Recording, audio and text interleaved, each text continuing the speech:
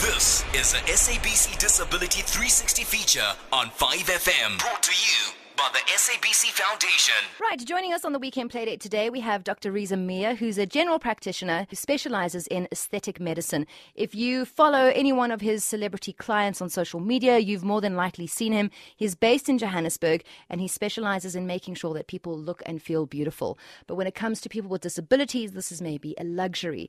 Important to know, though, that people living with albinism and certain type of hormonal conditions, as well as autoimmune disorders, these people also need to consider what the sun can do to their skin and how to lessen those effects. So Dr. Reza Mia, thanks so much for coming to hang out with us. Only a pleasure. Thank you for having me.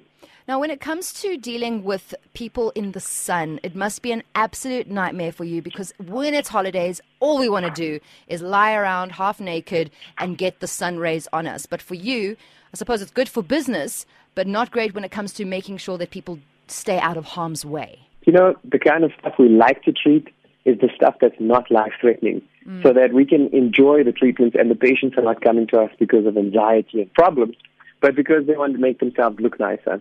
So we would prefer if people looked after themselves and stayed out of the sun as much as they could. Of course, a little bit of sun is good, but it's completely understandable. You know, when you go into the sun, your body makes the melanin, and while it makes that molecule, it makes a molecule of what we know as endorphins. And so going in the sun is literally addictive and pleasurable. It's like a drug.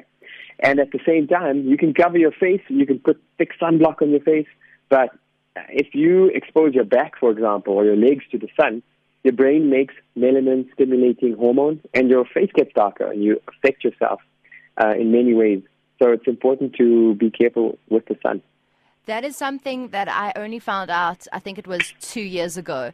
I have pigmentation marks on my face. I think many girls do, ladies, women in general. But I always thought if you put sunblock on your face and you keep your face under a hat or under the shade, you'll be fine. It is, and it almost seems unfair.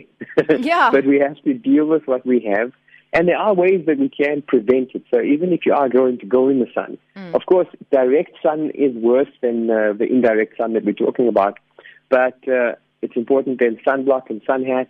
But you can take things like oral supplements that deposit into the skin and prevent the conversion of what they call the tyrosinase pathway.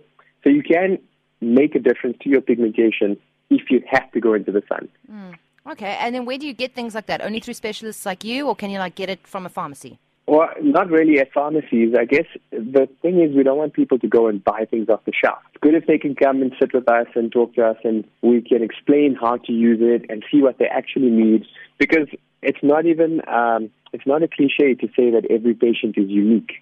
When it comes to anyone in South Africa, I think looking after your skin, especially in the summer months, is a priority. But there are certain times when there are other things that need to be worked on that were maybe not related to the sun. It's not really aesthetics. It's not someone coming to you for Botox or filler or whatever. You have a program that actually helps people aesthetically, but it's more of a charity line or charitable. Can you tell us a little bit more about that? So we started something called Project Restore because we saw that people were getting affected in ways that they couldn't really seek treatment or expertise in the government sector, but didn't have money to access treatment in the private sector.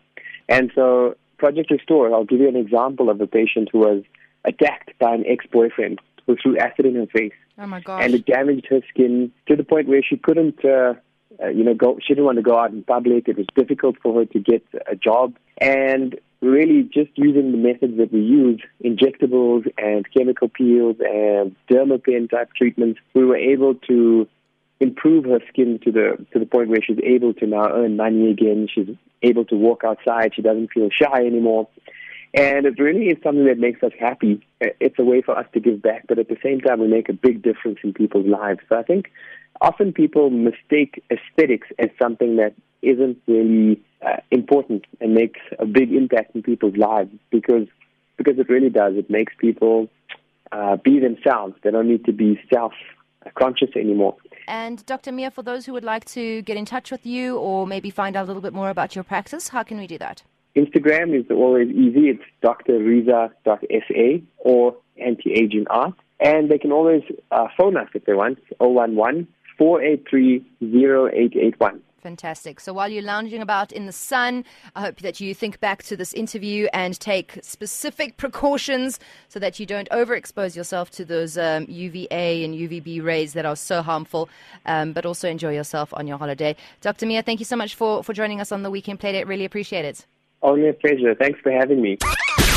This SABC Disability 360 feature was brought to you by the SABC Foundation. For more disability content, visit SABC Disability 360 on Facebook or follow at SABC Disability on Twitter.